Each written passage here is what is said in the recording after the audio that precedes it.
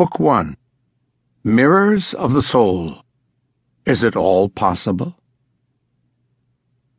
Kahlil Gibran was born in the shadow of the holy cedars of Lebanon, but spent the mature years of his life within the shadows of the skyscrapers of New York. Gibran has been described as the mystic, the philosopher, the religious, the heretic, the serene, the rebellious, and the ageless.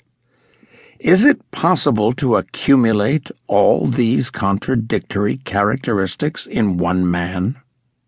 Is it possible for some to burn his books because they are dangerous, revolutionary, and poisonous to youth, while others at the same moment are writing, "Gibran at times achieves biblical majesty of phrase. There are echoes of Jesus and echoes of the Old Testament in his words."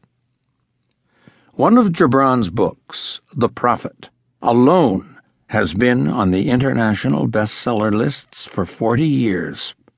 It has sold more than 1.5 million copies and has been translated into more than 20 languages.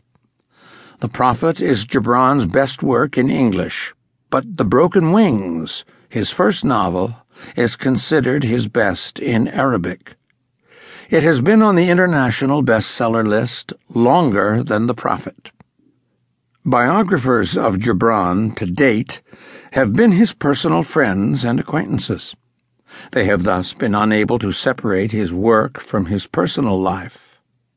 They have written only of what they had seen of the Gibran with whom they lived. They were concerned only with the frailties of his life.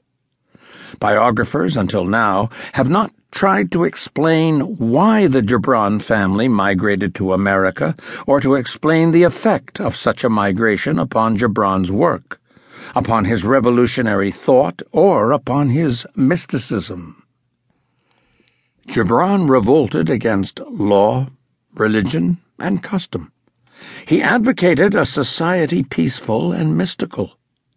But the world lacks the procedures and the formulae through which man can discard his present social orders to move into a utopia full of love and eternal happiness.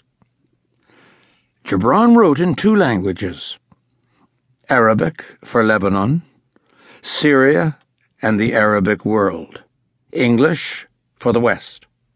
His admirers have translated his Arabic works into English, his English works into Arabic. Often, however, the translations have been like transporting an automobile to a country without roads, or like training a horse to travel highways and expressways.